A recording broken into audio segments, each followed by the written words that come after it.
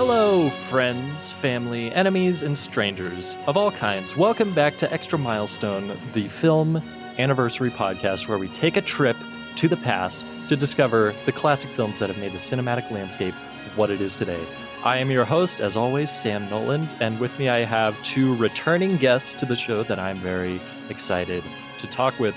First off, we have the co-host of Cinemaholics, and all-around very, very, very fine man, if I do say so myself, Will Ashton. Will, how are you?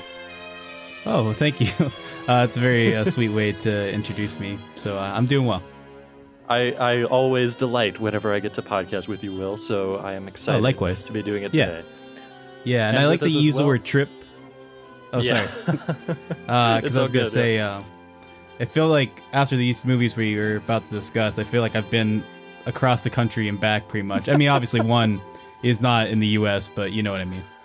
Yeah, I'm so excited to talk about these three movies specifically, and that is a conversation I'm excited to get into. With us as well, we have returning for the second time on Extra Milestone, and for what I'm sure will surely not be the last, it is Andrew McMahon. Welcome back, Andrew. Yeah, thanks for having me, Sam. I feel like I'm being called up to the big leagues now or something, now that I'm here with a regular contributor and we're doing three films this time. Yeah, don't take this lightly, McMahon. This is a very this is a rite of passage, but I think it's going to be a really exciting one. We have to discuss today. We have a very unique triple feature, and the credit goes in large part to Will Ashton for initially planting the idea in my mind to sort of get weird with it and combine a couple of movies that you would never expect to be combined. Will, what do you have to say for yourself? Well, I wish I could say this was like some ingenious plan, but really what it was you gave me the list of films, and I was like, oh, Pee-wee's Big Adventure. Should I say what these are, or what was that? Yeah, it's all good. They know the title of the show. Okay, just making sure. Yeah, I was like, I saw Pee-wee's Big Adventure. I was like, I haven't seen that in a long time. I really need to rewatch that. I've been meaning to do a rewatch of that, and I was like, okay, that's a given. And then like Wanda, I know how much you love that movie. I'm like, I gotta check this one at some point. This seems like the perfect opportunity to do so. Let's check these out. And then you were like, Will, you madman, that might work. And then I was like, it's funny. I didn't think about it, but these are both road trip movies. It is kind of fitting. And then you were like, Will, how could you come up with such an idea? This is great. And then you mentioned Vagabond, and it just it flourished, I guess, from there, which I think is quite amusing. I love how your voice changes slightly when you're like quoting me. I think it's very nice. Yeah, I decided let's throw in Agnes Varda. That'll be fun. And so I'm gonna say it, for the first time in podcast history, the movie Wanda and Pee-wee's Big Adventure and Vagabond are all being discussed in the same episode. And I think we're making history today, and I'm excited to do so. So let's get into our first feature, which is Barbara Loden's Wanda. You come home from work, she's lying around on the couch, kids are dirty, there's diapers on the floor. Sometimes the kids is outside, running around, nobody watching them. Wanda Goronsky. Listen, Judge, if he wants a divorce, just give it to him. You know what happened to me? Somebody stole all my money. I'm just no good.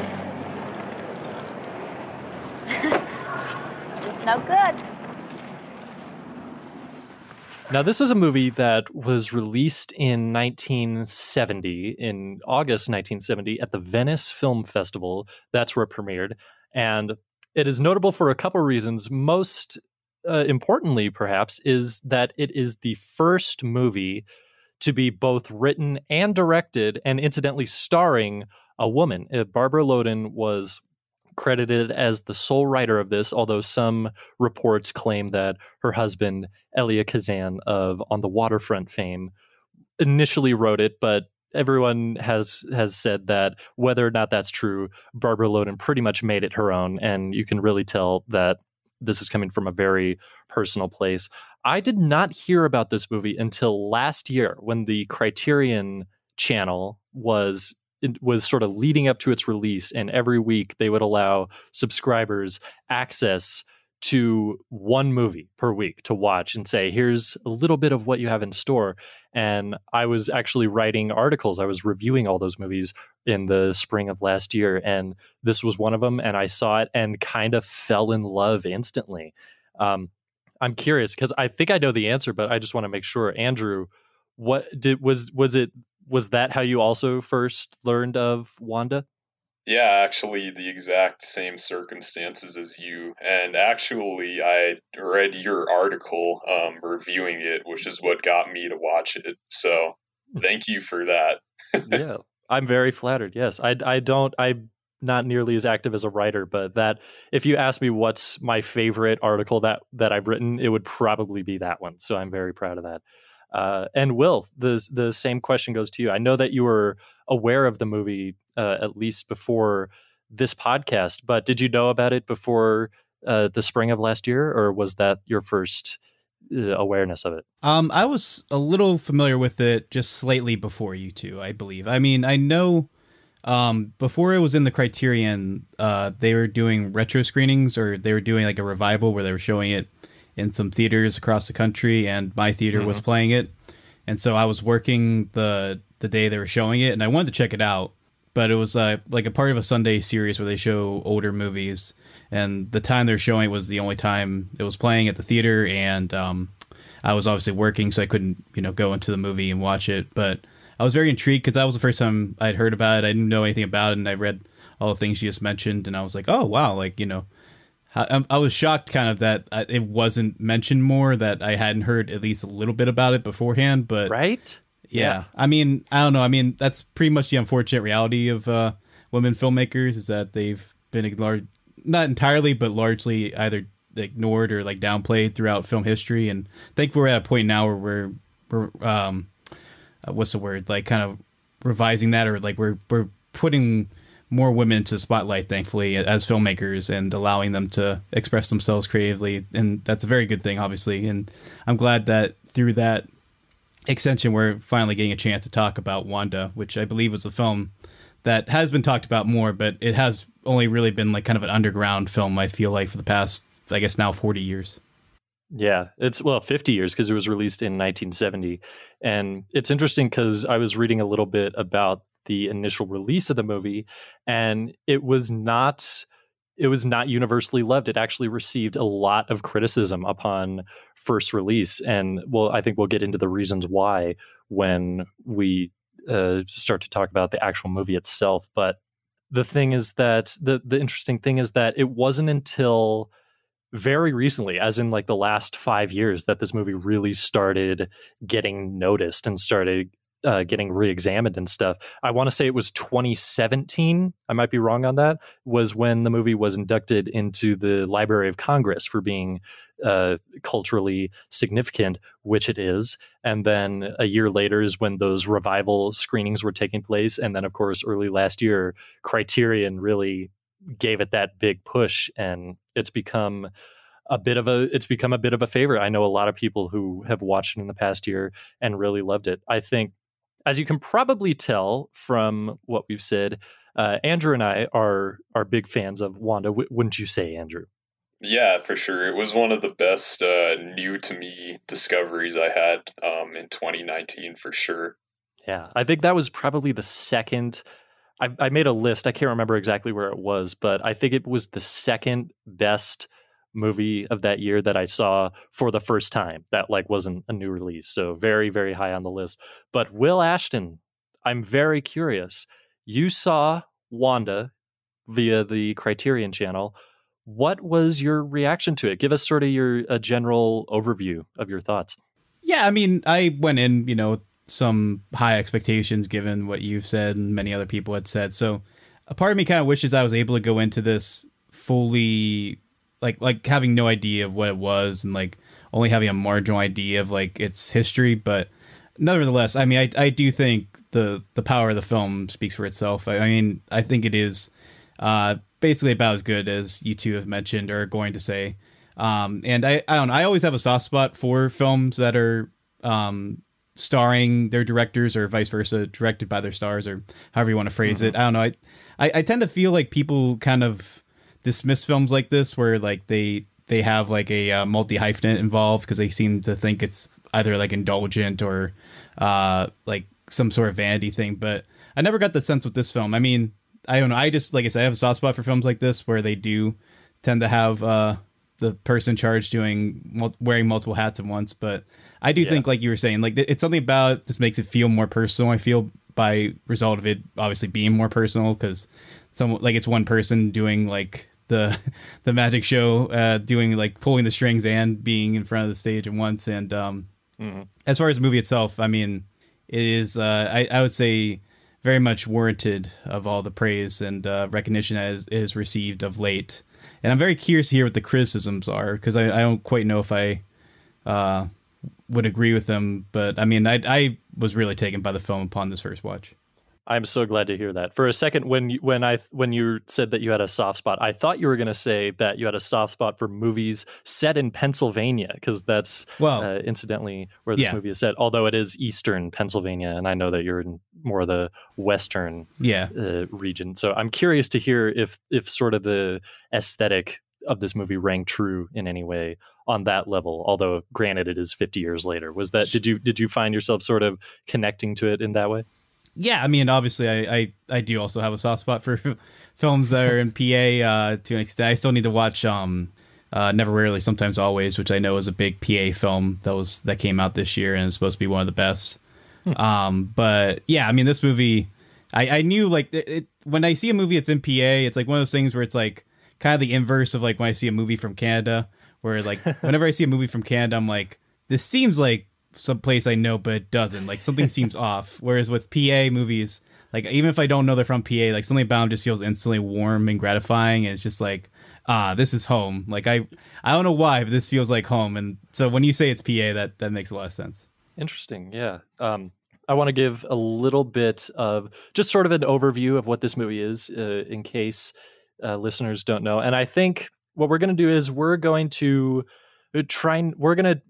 not really talk about the ending, I think, but if something comes up organically in conversation and we feel like we need to bring it up, then we can sort of designate a little bit of time at the very end of the conversation to do that. I'll make a note of that in the show notes, and that goes for all three of these movies. But the basic premise of Wanda is that it follows a woman, a wife, a mother, Wanda, played by director Barbara Loden, who is feeling some sort of despair. You get the sense right off the bat that she has become completely just disenfranchised by life and has realized that there's kind of no real point to it all. You get the sense that she's maybe experiencing some sort of depression or existential reflection. She divorces her husband and leaves her children in the first couple of scenes in the movie and just goes out into the landscape and just kind of tries to find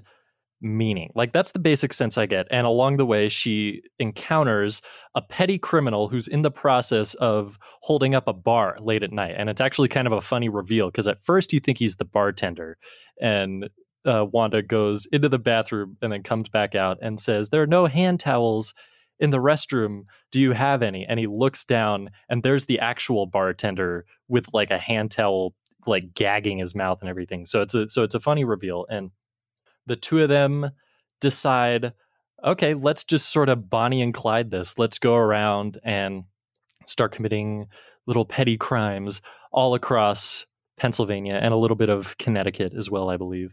And a lot of it is just the conversations between the two of them. And it's really all about the inner turmoil of this character, Wanda. I want to ask Andrew, I want to ask you first, what is something either with the first viewing last year or with this rewatch for this podcast, what's something that really sticks out to you about this movie, whether it's the acting or the photography or the dialogue? What is kind of the first thing that you think about when you think about Wanda?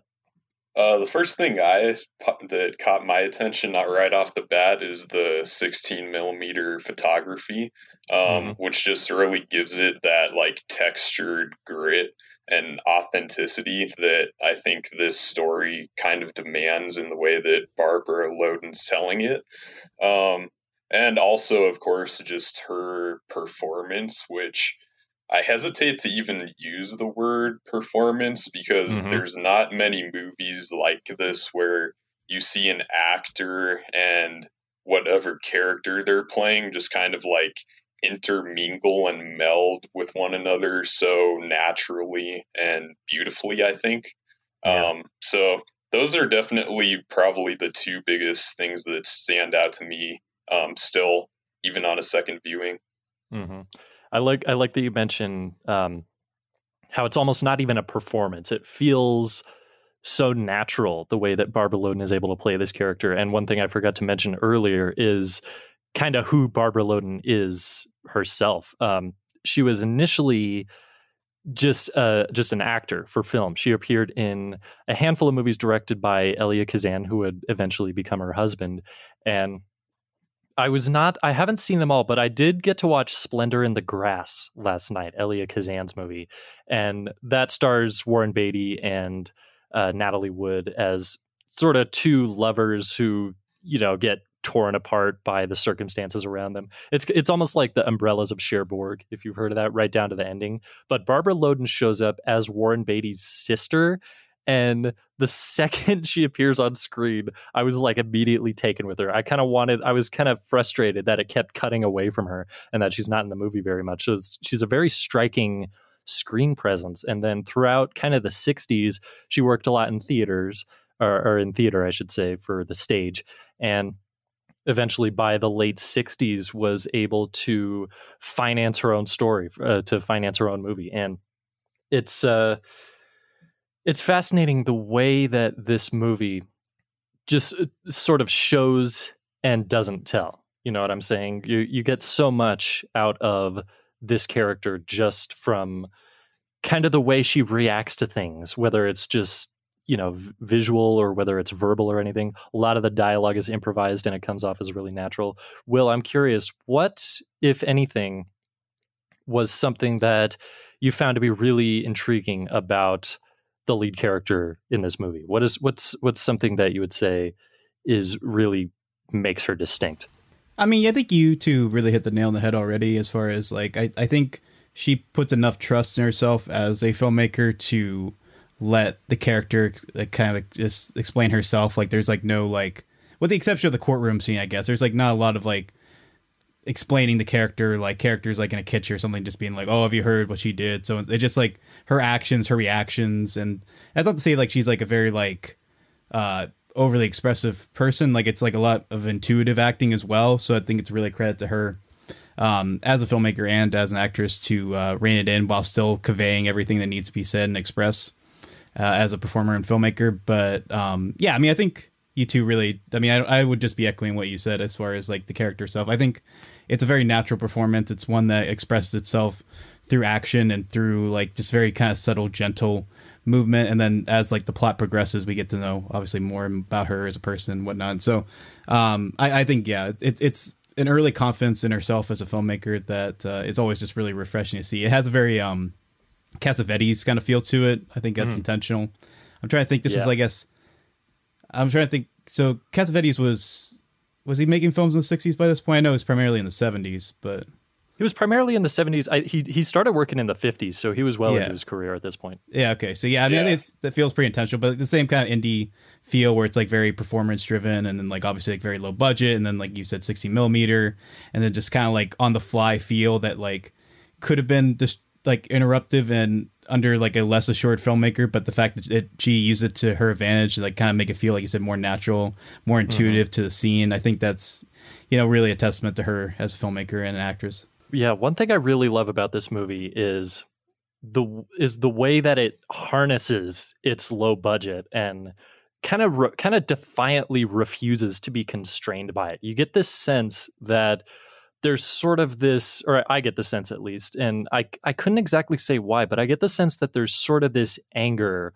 towards the very idea that a movie has to have like a huge budget and all these stars and this crew and everything. There was, I believe, a 7-person crew on this movie, so very minimalist, and it just does everything it needs to do with the acting and with the photography, and says we don't need all this money to tell a story. There are people everywhere that are going through stuff on a daily basis, and this is and this is, you get the sense that this is a movie that was really trying to speak to a lot of experience. Most specifically, as we've sort of alluded to a couple times, I get this definite undercurrent of anger again at gender roles, which were being rethought a lot at the time in the 70s and stuff. And obviously, you know, we've come some way, but there's still a lot of work to be done. But one of the first things that happens is that Wanda gets sort of stiffed by her employer at the textile mill where she's working, and of course divorces her husband and leaves her kids. You get the sense that she's just sort of angry at the world for deciding what her life is going to be like. You know what I'm saying? Does that make sense, Andrew? Yeah, that definitely makes sense. And also, even before she goes to the textile mill, there's that one wonderful shot where she just starts walking through the coal fields. And it's like a super long zoom in. And then it just kind of tracks her as she moves along for, like, I'd say probably like at least 90 seconds. Yeah, it's one of my favorite shots of the movie. Yeah, and then it's great because later, after they introduce her husband, you see him just driving his truck over that same space that she just walked, and he just does it that quick. But that's a really strong and stunning juxtaposition, I think, just to show that.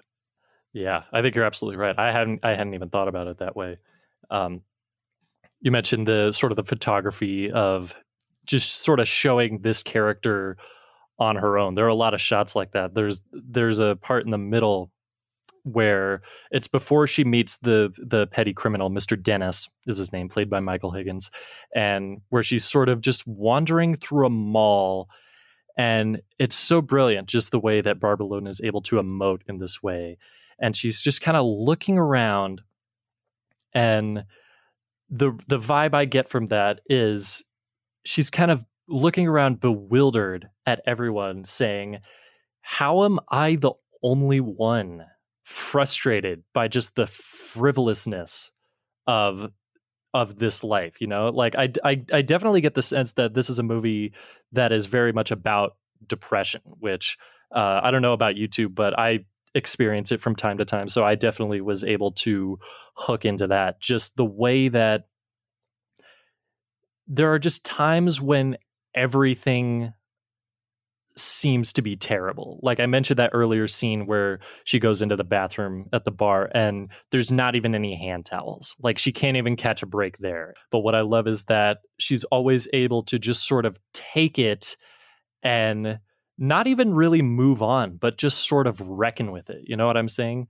It's a movie about just wallowing in the loneliness. Like I'm not being very articulate about it, but Will, does that did that come across in any way that this is a movie kind of about depression and feeling unsatisfied with life in general? Oh, of course, yeah. I mean, yes, for me, it's like not only about gender norms, but gender expectations. Like you said, like that scene in the mall, like it feels like not only is like she like looking at this like glass pristine like expectation for like what like society expects for her, but it's like in this like literal box as far as like what she is like supposed to be, like this like perfect housewife or perfect mother or like perfect caregiver of some sort. And then like she just obviously, like you said, like she just doesn't fit into that, and she doesn't accept that in society.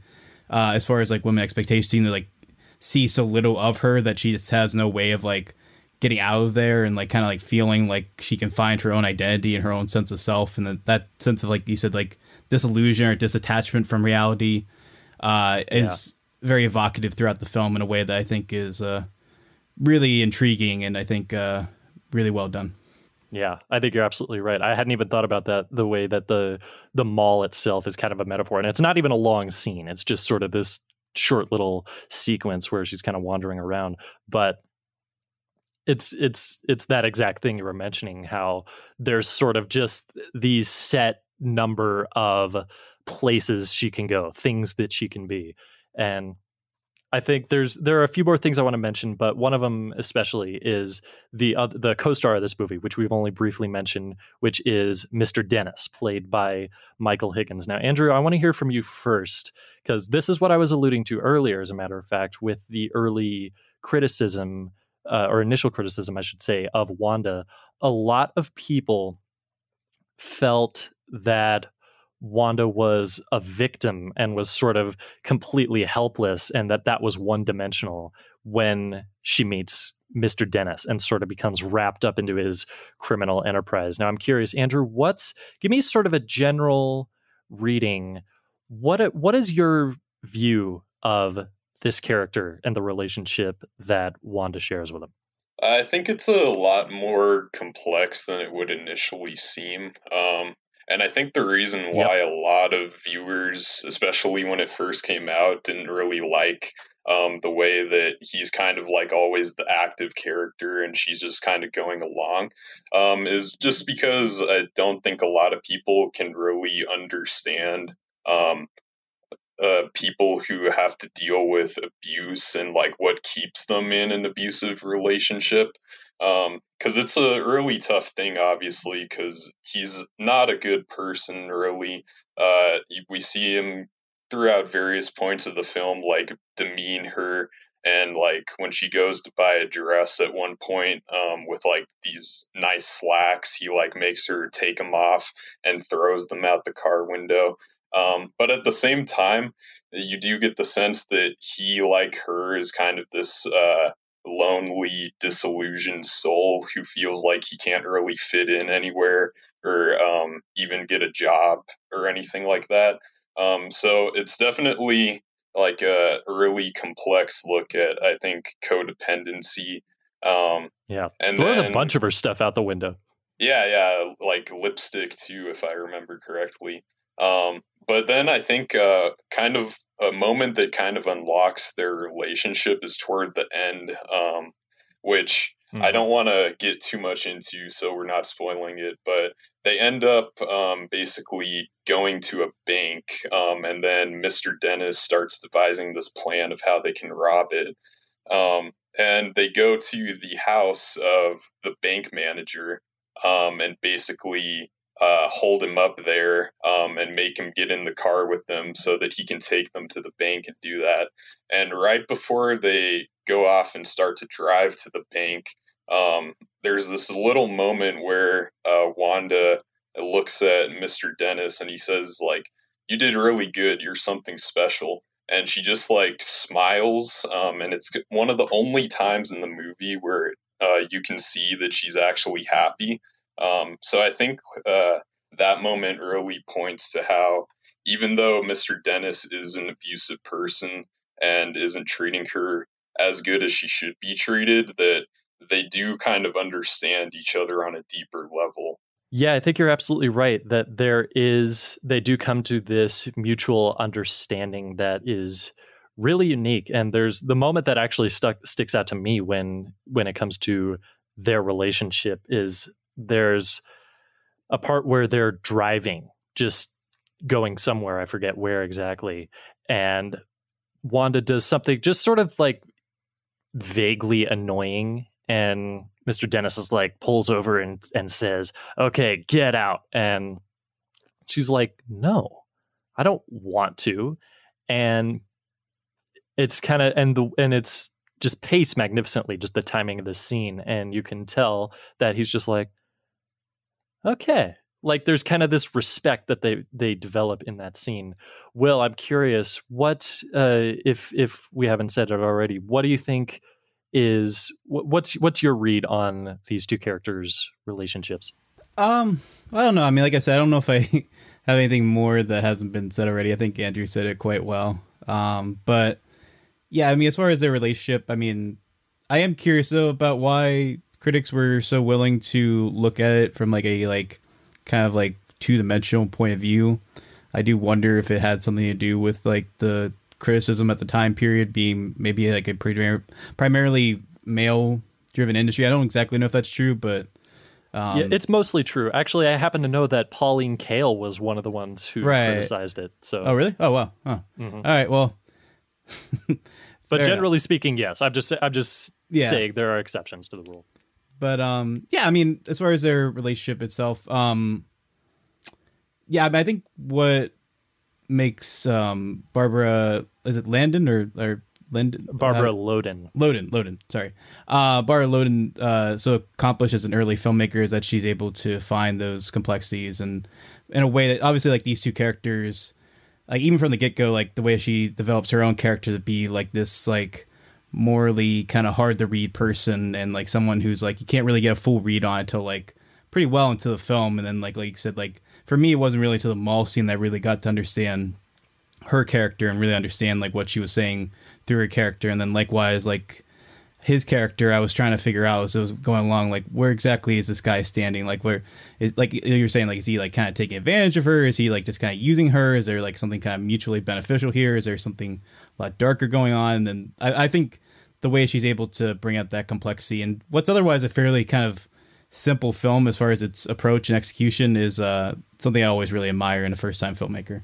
Yeah, I think you're absolutely right. I couldn't have said it better myself. I think we've talked a lot about this movie. We're sort of being a little bit more vague about it because it's not as much of a huge classic, but I really hope that a lot more people start to check it out as they have in the past year. So I'm going to say, Andrew, let's start with you. Is there anything else about the movie specifically that you wanted to mention? And if not, what are sort of your final thoughts on Barbara Loden's Wanda?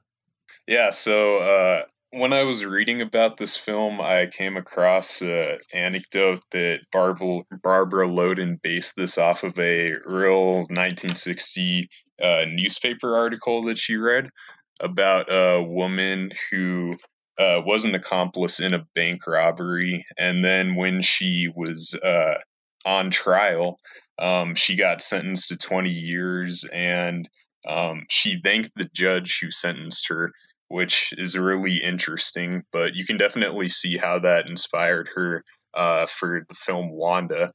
And then I guess for my final thoughts, I would just say that I think earlier you kind of brought up how this film bears some resemblance to Bonnie and Clyde with how she links up with Mr. Dennis, and then they kind of do a attempted bank robbery.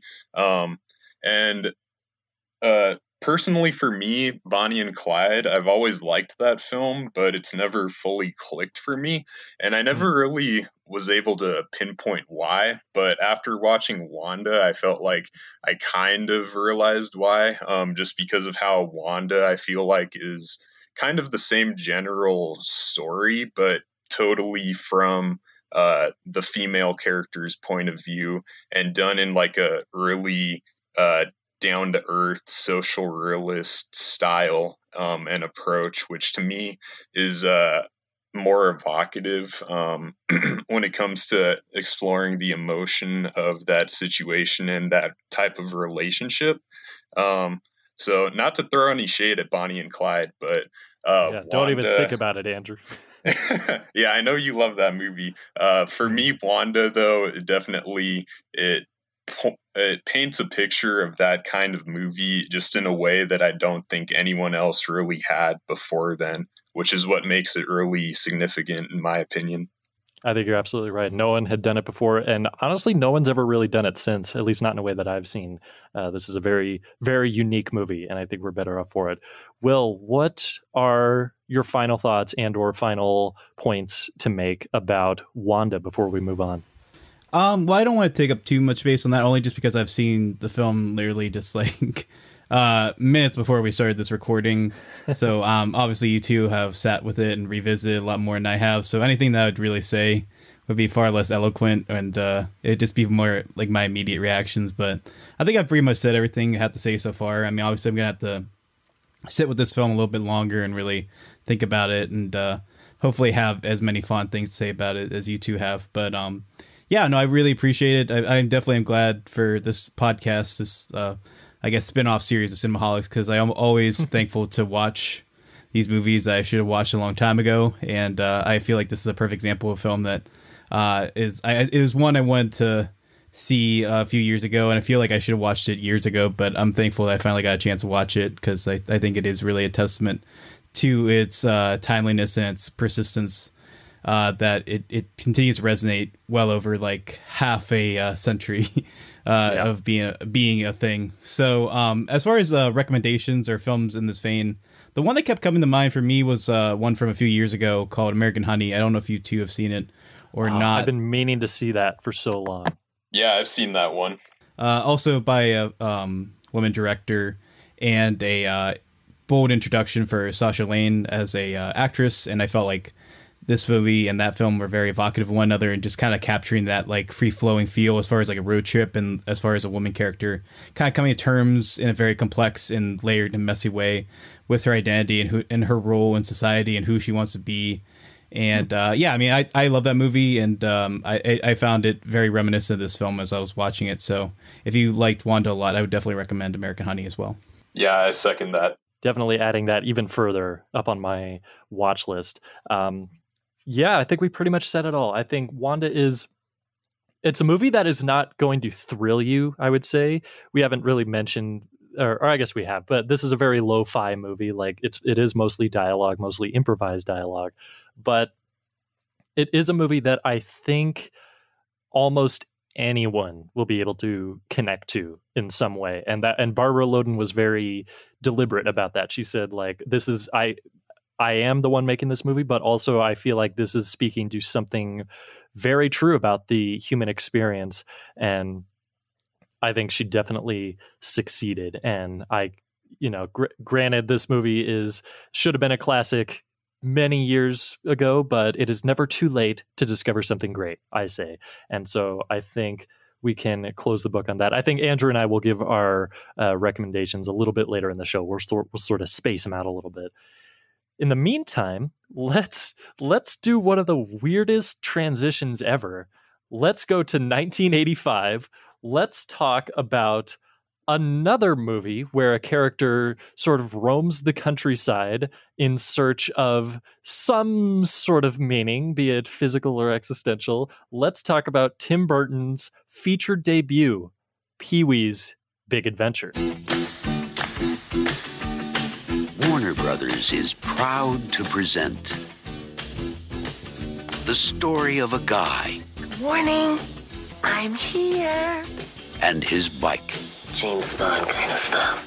Together for the first time in their first big movie. I meant to do that.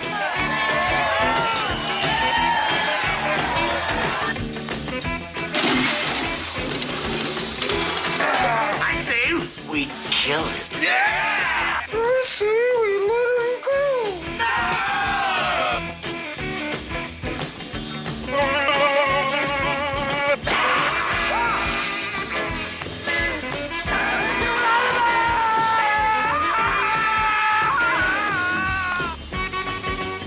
Merry Christmas!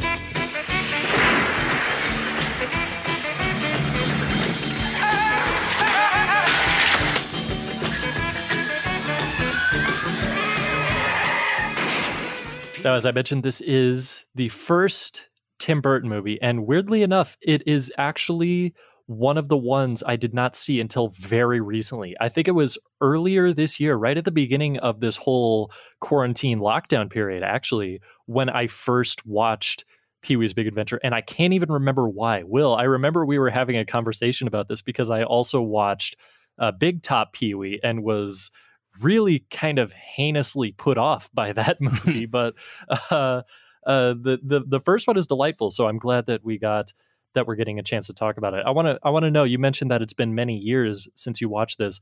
What was that, your first introduction many years ago, or does the history go back even further than that? No, I mean, I remember sometime, I want to say like early middle school, my uncle started showing me clips of Pee-wee's Playhouse, the show, like on DVD or something, or maybe it was reruns or something, and that was my introduction to the show. And I mean, obviously there's other shows like it, so it didn't feel like totally like revolutionary as I feel like it probably was for like people growing up throughout like the 80s, or I believe the show was in the early 80s if I recall correctly.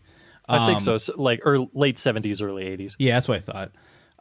But yeah, I mean, just like I don't know, it just, there's always like something about a show where like it's obviously meant for kids, but it's like also kind of playing for adults, and it feels like anything can happen pretty much. Like there's just like a spontaneity to it and a sense of just like, we'll just throw anything at the screen and see what happens. And like but there is like a method to the madness at the same time. Like it doesn't feel like it's just like free for all. And I knew that was going to be really hard to capture in a film, but I remember liking Pee-wee's Big Adventure as a kid. I never quite got the feeling that, like, some people I talk to, they say Pee-wee's Big Adventure is their favorite Tim Burton film, and I always found that to be kind of strange, because like even though I do like the film quite a bit, like I don't typically associate this film with Tim Burton. Like it is a very Tim Burton film, to be clear, but like another film we talked about on the show, like Ed Wood, that's my personal favorite, and then like Edward Scissorhands and like Big Fish, like those films like feel like more true to like I feel like way traditional Tim Burton film is, or even the first Batman film. Like that one's my favorite. And Beetlejuice, of course. Like those are like the movies that come to mind for me. And then like Pee-wee's film, Pee-wee's Big Adventure is a Pee-wee film, and I think it's very good as like a TV adaptation and stuff like that. But I don't see it as like the quintessential Tim Burton film. But I think as far as a debut and like introducing his like very idiosyncratic style in a very palatable and in a very entertaining fashion, I think he nailed it with this for sure. Nice. Yeah. There's something you said about the way that this is kind of meant for adults and kids alike. I think it's kind of the secret to unlocking this movie, and I want to talk a little bit about that. But first, I want to hear from Andrew McMahon. This was I'm curious. I actually don't know. Is this an old favorite, or are you sort of recently discovering this one like I am? So yeah, I watched this again today, and it's technically a rewatch for me, although not really, because I only saw this one once when I was like 11 or 12, when my uncle, who was born in the 80s, so he grew up with Pee-wee and he loves this movie. He showed it to me one night, and really all that I remembered was just the opening scene when he wakes up and starts making breakfast. And then, of course, when his neighbor Francis comes, and then they start insulting each other by saying, like, what does he say? I know you are, but what am I? Yeah, I know you are, what am I? Yeah. Yeah. But times infinity, that's basically... That's basically all that I remembered about it. So watching it again today, it was basically like watching it for the first time for me. That's very interesting. You know, that actually reminded me of a memory I didn't realize I had, which was that I started watching this movie as a kid, but I was actually scared by it. And I think it was the clown, the laughing clown, when Pee-wee goes back and the bike is missing. Okay. I remember that really terrifying me for whatever reason. So I don't think I actually finished it. But so I guess I'd seen like 20 minutes of this movie as a kid, but it wasn't until recently that I actually watched it. And yeah, I think it's just such a shameless what's the phrase I'm looking for? Such a shameless kind of childlike journey through the world. You know what I'm saying? Like an adolescent point of view, basically. Yeah, exactly. Yeah. And I think it is it's this movie that has a really silly sense of humor. If you know anything about Pee-wee, it's probably that the silliness and the zaniness, the contraptions, the music, the actual jokes themselves, everything about it is meant to make a kid laugh on the surface. But also, you watch this movie, the situations that Pee-wee finds himself in are actually kind of heavy and serious. Like, you know, there's adultery involved, and there's you know, just theft and everything. And I forgot to mention earlier that kind of a popular reading of this movie is that it is sort of a farcical send up of the movie Bicycle Thieves, which is fascinating because that's actually my favorite movie of all time. And Yeah, so, I mean that's the main inspiration for Paul Rubens. I think he's on record for saying that. I think so too. Yeah, that it was sort of a spin on that. But yeah, it is a man-child, I should say, in an adult world, but who also isn't naive like a child, just sort of sees things with this youthful gaze, sees the potential for wow everywhere. Right? You know what I'm saying? Yeah, it's basically if you took the two lead characters in Bicycle Thieves, the father and the son, and then just meshed them into one person. And then like they're just kind of awkwardly like flopping through life. Like that's basically, and then they still, the plot of Bicycle Thieves is still happening, but it's just they're one person now. And that's what's happening. The general premise of Bicycle Thieves, it's not like post-war Rome, and the bicycle is the key to success. Right. Obviously, if you're going to compare Bicycle Thieves to Pee-wee's Big Adventure, I'm being very, very broad. yeah, definitely. There are definitely similarities to be seen. So something that I want to ask Andrew first, and then Will. I'm very curious. Because this movie has developed a reputation as being a cult favorite, which it is, and I'm curious. In addition to that lens that I mentioned, where it's sort of adolescent mindset looking at the world and just never getting too hampered by the heaviness of it. It's kind of the direct opposite of Wanda in some ways, even though they have a little bit of a similar structure. What do you think has made this movie maintain? Like, why has it remained in the consciousness so much? Why is it still such a favorite among many circles? Andrew, what do you think? Ooh, well, that's a big question, but if I had to guess, I'd probably chalk it up to a big part of it is the fact that Tim Burton was directing it and it is his directorial debut. Because I think, as Will said, it's not maybe the most Tim Burton movie out of any of his, but there's definitely a ton.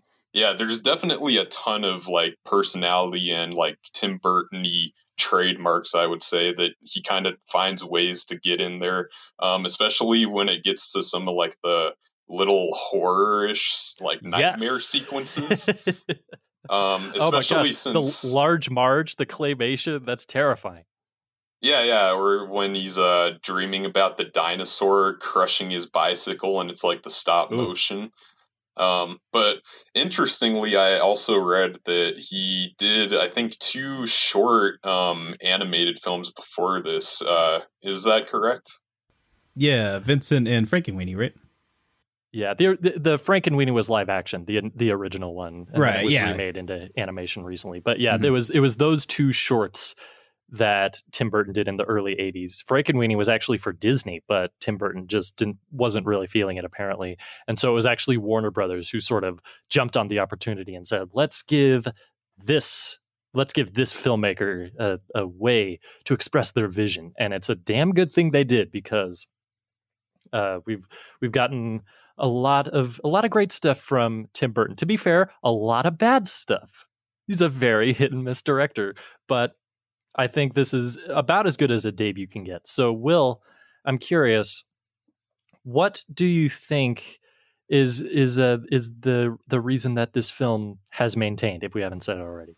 Well, I mean, you basically alluded to it earlier, which is that I think this film does something that a lot of films have tried, but not a lot of films have been able to accomplish, which is that it captures the like effervescent like adolescence of a child without fully overdoing the adult aspects of it. And I think that's what you were alluding to earlier when we were talking about Big Top Pee-wee. Like, one of my big issues with that film, without getting too deep into specifics, that movie I think pushes the adult stuff too much. Like, there's too much of an ironic like undercurrent to it, and there's also like too many things where like they try to like incorporate sex and different things, and it's just like Pee-wee isn't hard. Don't even get me started, right. Will. And I didn't see the Netflix one yet. I keep meaning to, but I've heard it's fine. That one wasn't bad. Yeah, I heard it's yeah. Was it Big Pee-wee's Holiday? Is that what it was called? Or maybe Big Holiday? It's one of the two, yeah. Something like that. I know it's like, from what I can see in the trailers, like they're clearly trying to just do Pee-wee's Big Adventure again, throw up like lesser results, from what I can tell. It's actually a lot less zany. You could tell that there's a little bit more that Pee-wee has sort of grown a little bit and has achieved a little bit more zen. So that one I do recommend watching. Big Top Pee-wee is misery. I despise that movie. Yeah, I mean, by that point, Paul Rubens was well into his late 50s or early 60s, so I can't imagine it can be that zany at that point for his health and safety. But yeah, I mean, as far as the movie itself, I think it is a fairly patchy film. I don't think if you really broke down the plot, it's just a lot of set pieces and then just different characters correlating into a kind of loosely threaded plot, which is fine because it's I think the movie understands that Pee-wee as heart is all about the simplicity. It's just the kind of eccentric absurdities that happen around him and in his house, and just the different people reacting to it make Pee-wee. That's I mean, his reactions obviously are key to in his performance, but you can't really overdo it to the point where it's if you do too much, then the zaniness gets downplayed, and then what's so crucial to his character gets overlooked. And I think this movie really respects that balance. I think the fact that we said it isn't too Tim Burton-y is probably for the best. It makes sense to do this as his debut. If he did this 3 or 4 movies into his career, probably would have been too much of his style that we're familiar with, to the point where I don't think the balance would have worked out. So it made sense to have as his debut. Not that they really planned it that way, it just just worked out. But yeah, I mean, I think it just has that good balance of Tim Burton style and Pee-wee's brand, basically, and it just they complement each other very well and make a product that's probably ultimately better than it really should be. It really is, yeah, because it is definitely this kind of wish fulfillment story, which a lot of times they rub me the wrong way, but there's just this there's this knowingness to the movie. I don't even know if that's the correct word, but it's just you get the sense that they kind of understand we're not taking this too seriously. We're just sort of telling this story with this character in a unique way, and we hope that you enjoy it. And indeed, it is very enjoyable. I want to, Andrew. I'm actually curious. I don't want to ask for a specific number or ranking or anything, but where do you think this generally ranks among Tim Burton's filmography, in your opinion? Is it upper tier or middle, or what do you think?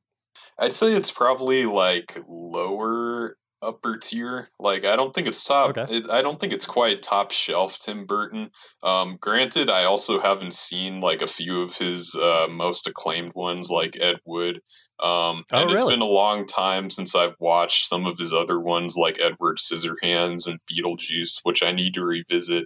But for a directorial debut, and for this being this kind of absurdist comedy that's a spin-off of a TV show, I do think he couldn't have done really much of a better job with this, because it is very much a simple, I think they said it's a 90-minute film and a 90-page script. So it's always very fast-paced, and kind of goes from incident to incident. But I think the way Tim Burton is just really in tune with Pee-wee, the actual character, and Paul Rubin's performance as Pee-wee is really what makes this work so well. And I wouldn't be surprised if Burton felt a sort of kinship with Pee-wee Herman himself, just because of how many of his films are about kind of outcasts or misfits who don't really fit in conventionally with the world, but kind of are able to make something out of it with other outcasts and misfits. I think that's a really important through line throughout his filmography. Yeah, I think you're absolutely right. And not only finding kinship with other outcasts, but discovering that your own cast outedness, whatever the adjective is, doesn't have to be a bad thing, sort of embracing it and everything. So I really like that a lot. Will, I'm curious, I'll ask you the same question. Do you think this is upper tier Burton or a little bit lower? What do you think? Yeah, I'm pretty much right there with Andrew on this one. For me, top 5 Tim Burton are, I mean, Ed Wood and Edward Scissorhand are the cream of the crop in my view. They are two of my favorite films. The two Yeah. Ed movies. Those are the exactly. best. Yeah, I mean, if Ed's in the title for Tim Burton, you know you're gonna get something good. So I'm hoping he makes a third one that just like his final film is whatever, like, you know, Ed Norton or something. Who knows? It's just like Ed Norton. Just a biopic about Edward Norton or something like that. Yeah, just like some Ed movie. Harris. Ed Harris. Yeah, that would be something. Yeah, those two are like I don't think that he'll ever top those two films in my opinion. They're just the quintessential Tim Burton movies in my view. And then like rounding up the top 5 would probably be like Big Fish, Batman Returns, and Beetlejuice in some order. I don't know exactly what, but yeah, I mean, like going off of that, like, yeah, I'd say it's somewhere between like 6, 7, 8. Like it's right around there. I really do love like Tim Burton when he's good. Like you said, like I don't love everything he's done, and he obviously has his big misses. But when I mean, more often than not, I'd say 3 out of 4 times, I tend to like Tim Burton stuff, or at least appreciate what he's doing. Like I can like aesthetically value what he's bringing to the film, even if I don't always connect to the story. Yeah, but this one, I think it's very clearly his style, and he's bringing a lot to it as a first-time director.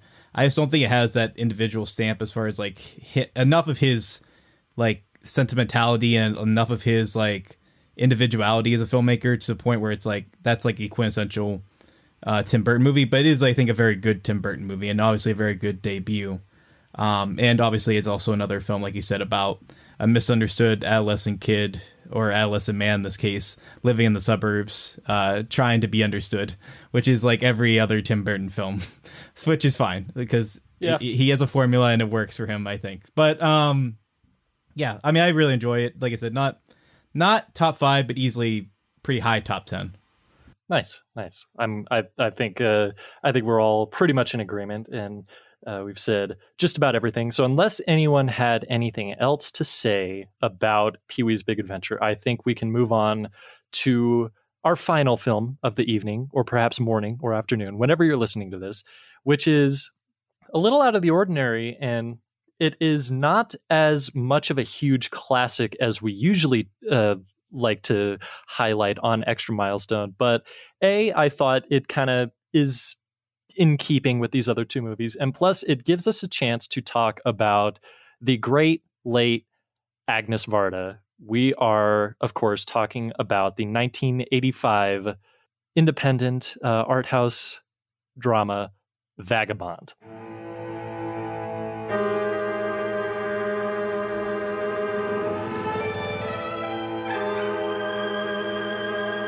One thing that makes Vagabond such a rich and complex film is that it's constructed as 3 movies in one. It's a road movie tracing the encounters of the homeless Mona Bergeron as she travels through France's Languedoc region. This road movie is structured as a mystery as well. It begins with the discovery of Mona's corpse in a ditch, then follows an investigation into how she ended her life there.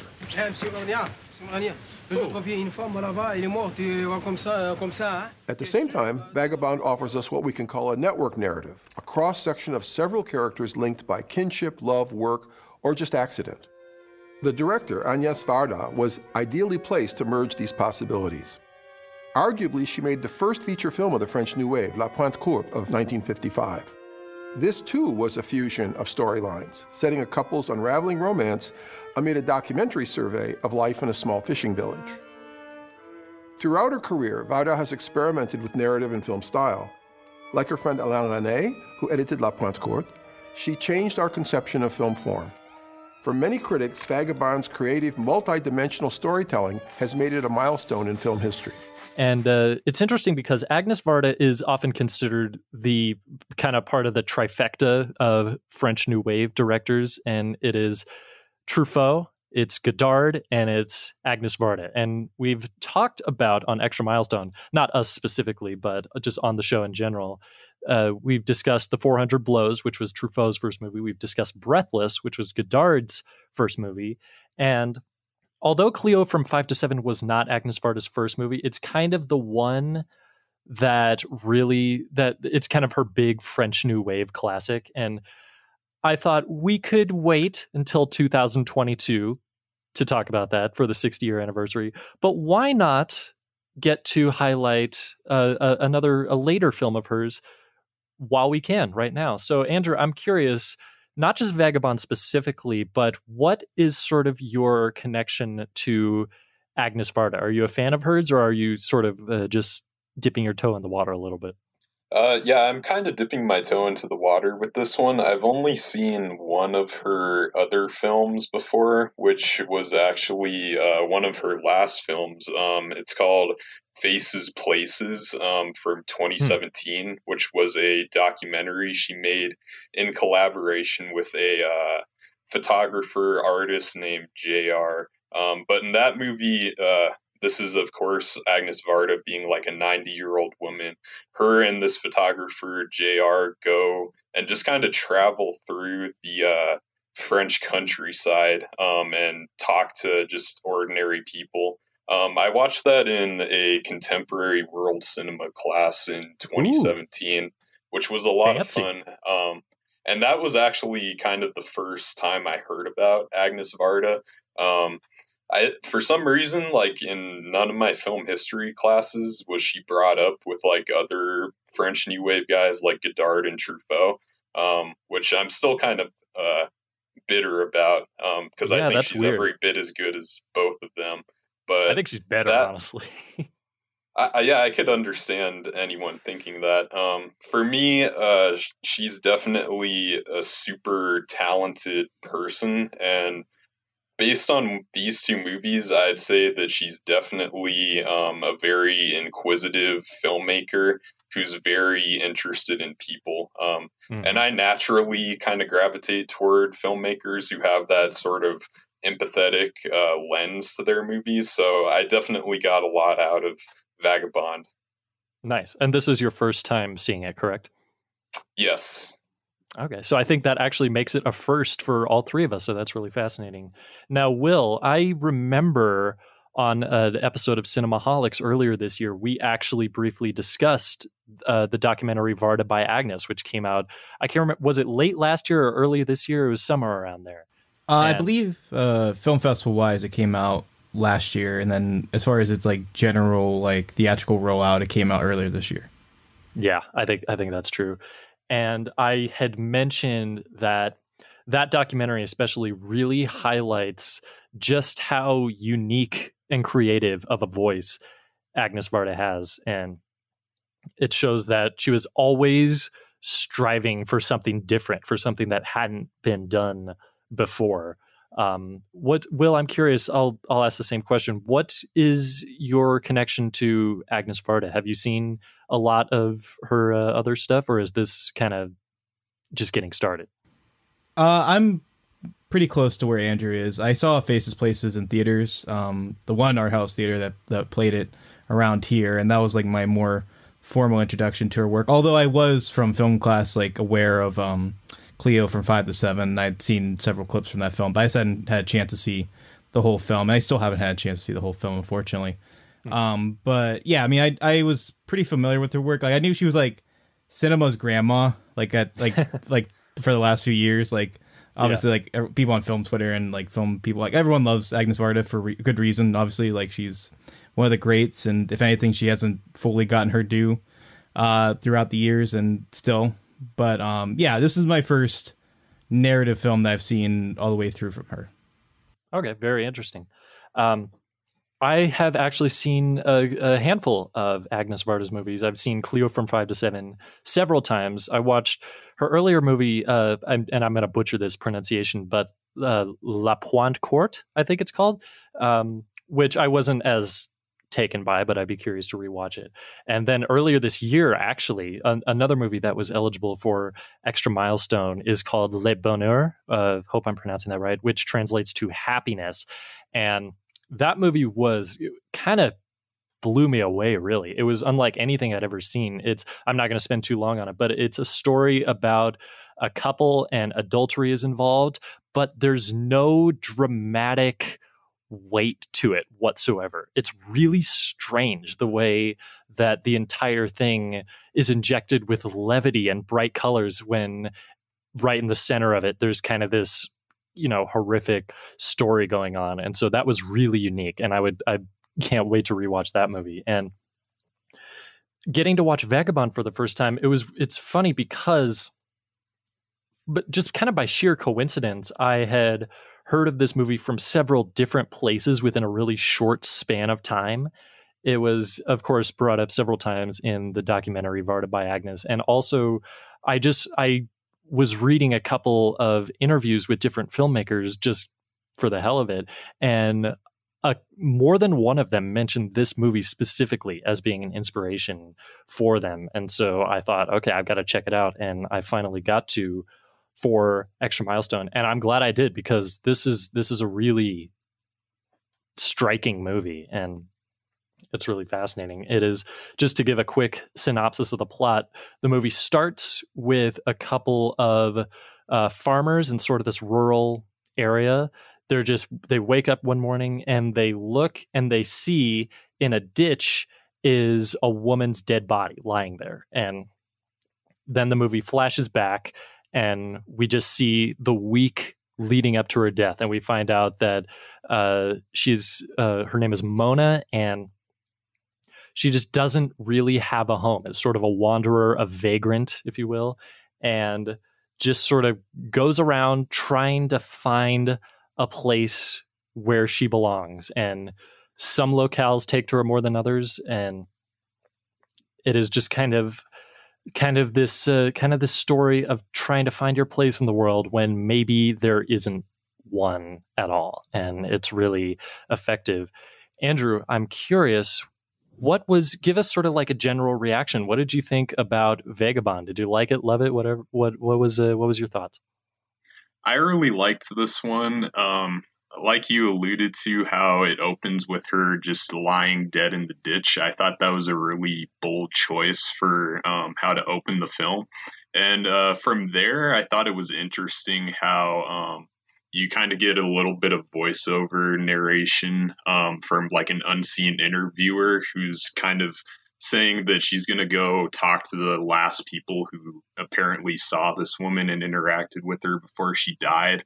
And then we kind of go into flashback from there.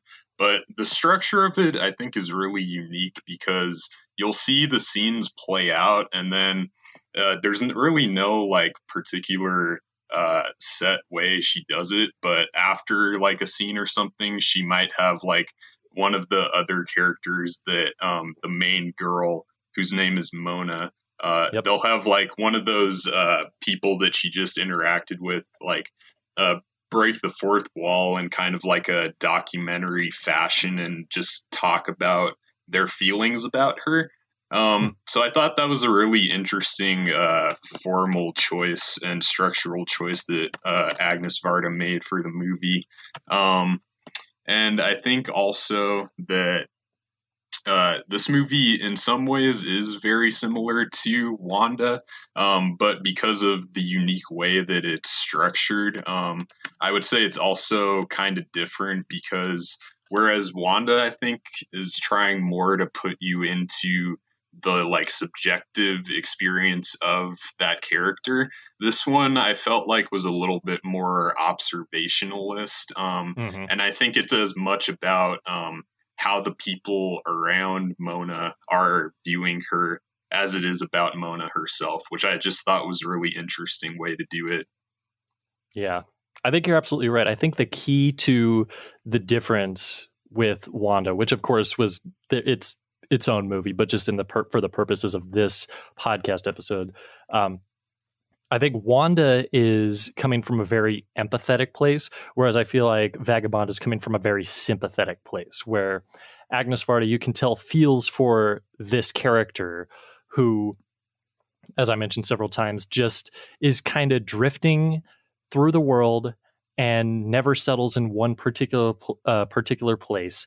And part of the reason for that is that it may not be by choice 100% of the time, but that a lot of the people she comes across just sort of disregard her, where like they sort of take one look at her and decide, we're not going to associate with this person. It's sort of this, what's the phrase I'm looking for? Sort of this anger at the superficial nature of humanity, how a lot of times we'll disregard something just because we don't like the way it looks or the way it feels initially.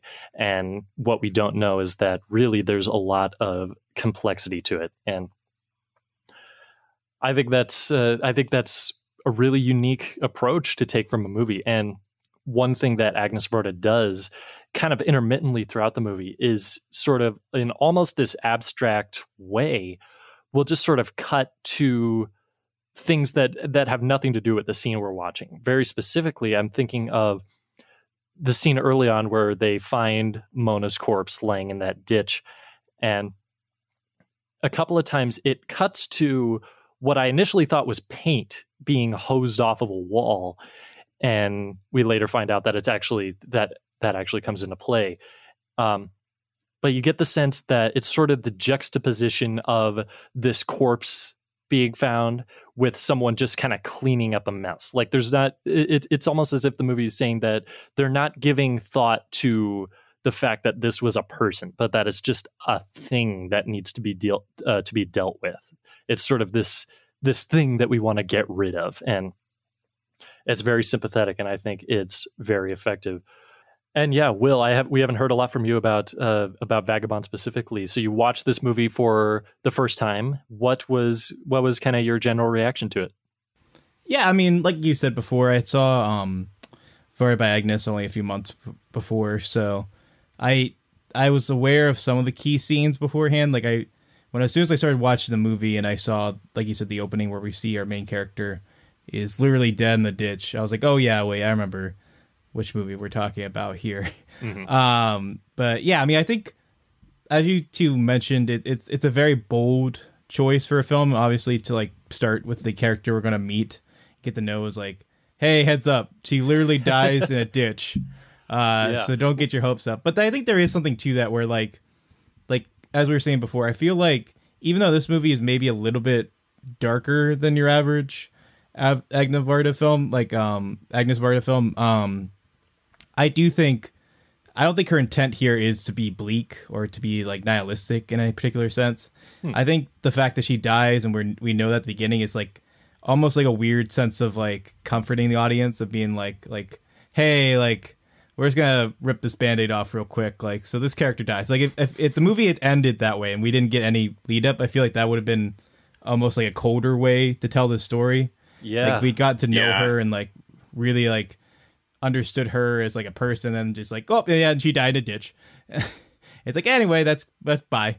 And if that would have felt like way meaner, and I just don't see that from Agnes. So I feel like the way the movie approaches the material is kind of just like, look, like there's a very sad end to the story. Like, don't really get your hopes up, but like in doing so, like through like that unseen narrator character, that kind of like almost documentarian character. I'm not quite sure if they're like making a movie or if they were just talking to people directly, because like each one of those segments has kind of like a like I don't know what, like the box frame kind of style where it's like almost like they're on camera.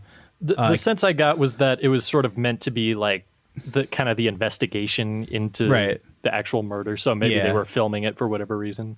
Because there's like also the one character who like just breaks the fourth wall almost randomly at times to do similar things. So I kind of got the vibe that she was like meant to be the investigator, but I don't think that was the case. But yeah, no, I think it is a testament to Agnes Varda and her approach to this material, and that like, as we said, like she is such an empathetic and sympathetic filmmaker that I think even at her like darkest, which is probably this film, or at least one of her darkest, there is some like celebration of life or acknowledgement of like recognizing the like kind of beauty that was found in her very short and like misunderstood life, and just like kind of trying to understand this misunderstood character. Like even a person that our lead character doesn't fully understand her is like trying to figure out who she is. There is like a recognition of like how she impacted these people, like the good she did throughout her life, even if she was a fairly kind of sporadic and like not altogether good person, but she did things that were beneficial for other people, even in a somewhat maybe indirect fashion. And I think it's a very intriguing way to go about this type of story. Fun fact about this unseen narrator, that's actually Agnes Varda. That's her voice. And I read that. I figured as much. I hadn't considered this until right this moment, actually. But I'm almost wondering if the very fact that it is her voice, that it is a filmmaker's voice, I'm wondering if maybe it's trying to make a point that artists, be it filmmakers or otherwise, can understand people like this in a way that, regular, I shouldn't say regular people, but, just ones who are not making art on a consistent basis, that they might not. And we should mention that the lead character, Mona, is played by Sandrine Bonnaire, who gives a really kind of fantastic performance in this movie and really communicates that loneliness, that sense of not belonging. I think part of that is due to the costume design as well. I don't know if either of you noticed this, but it almost seems like her costumes are designed to stick out in whatever locale she happens to be in at the time. And I think it's really effective. So I'm curious. I want to ask, or actually, first I should address what Will said about how this is among the darker Agnes Varda movies. Actually, not as much as you might think. Agnes Varda dealt with really heavy stuff a lot of the time. Hell, Cleo from 5 to 7 is about a woman waiting to find out if she has cancer or not, and it's a really heavy thing. But yeah, this is movie really directly dealing with death within seconds, and it lends this kind of finality to the whole thing, Yeah, and that's what I was trying to get at, is that like it's just more directly dark, like you were saying. Like I feel like our other movies, like kind of like they have a like a lightness or like a like kind of like empathetic look at these very dark things in a way that kind of over, like you said, like literally Happiness like has that to like maybe the fullest extent of all of her films. And like this one, it just feels like there are moments where it just very directly just says like very, it makes its points very bluntly at times for in effective ways, like not to be like shocking or like crude or anything, but yeah, in a way. So that's what I was trying to say before, as far as it being one of her darker films. Fair enough. Andrew, I'm curious, after seeing Vagabond, are you curious to seek out more of Agnes Varda's work? Do you think this would be a good introduction, having not seen a lot of the others? Yeah, I'm definitely looking forward to watching a lot more of her stuff. I already was looking forward to that even before I'd watched this, just because of how much I loved Faces Places. Yeah, it'd be hard for me to really gauge how well of an introduction this would be, just because I've only seen those two of hers. But I do think it could serve as an introduction, just because this very much is like what I would call a auteur driven movie, where you really get Agnes Varda's point of view on like humanity and the world, just kind of through how she approaches filming Mona, and through how she decides to structure and edit this entire thing. So I think it would be, I really don't think there would be a bad place to start with Agnes Varda, just because she doesn't seem like the type of filmmaker who would ever make something that's like deliberately controversial or trying to like get a rise out of you. I think that makes a lot of sense. I think if I were to recommend an introduction, it's kind of impossible to go wrong with Cleo from 5 to 7. So definitely do not miss that one. I think, Will, I was curious, did you have any final thoughts that you wanted to give on Vagabond before we close out our show? Well, I mean, I don't know if we're still doing recommendations or not, but the movie that definitely I found this to be fairly reminiscent of is Into the Wild, the Sean Penn film. Ooh, interesting. I hadn't thought about that. Good pick. Yeah, I mean, obviously that's from the male perspective on this, so I don't think it has maybe as acute a perspective, or like I don't think it says maybe as much as this film does, but I think that film similarly deals with like a character who comes from a like perspective that's maybe not privileged, but like it's clear that they kind of like walked into this life in some respect, and there are different points in that film where our lead character like has avenues through which they could, settle down and like not have to like live this somewhat tortured existence, but there is like a sense of like they feel compelled to do so anyway, and like kind of like taking the call of nature essentially, and I think both films are very sad but also very like full of life and kind of bitterly sweet and their optimism, I feel like. And I would definitely say, if you like that film, if you like this film a lot, then check out that one and vice versa. Nice. Yeah, that would make a brilliant double feature. It would be so hard to decide what to watch first. Andrew, neither of us have given any recommendations. So now is the time. Did you have a movie or maybe two that sort of came to mind when rewatching one or perhaps all three of these movies that you'd like to recommend?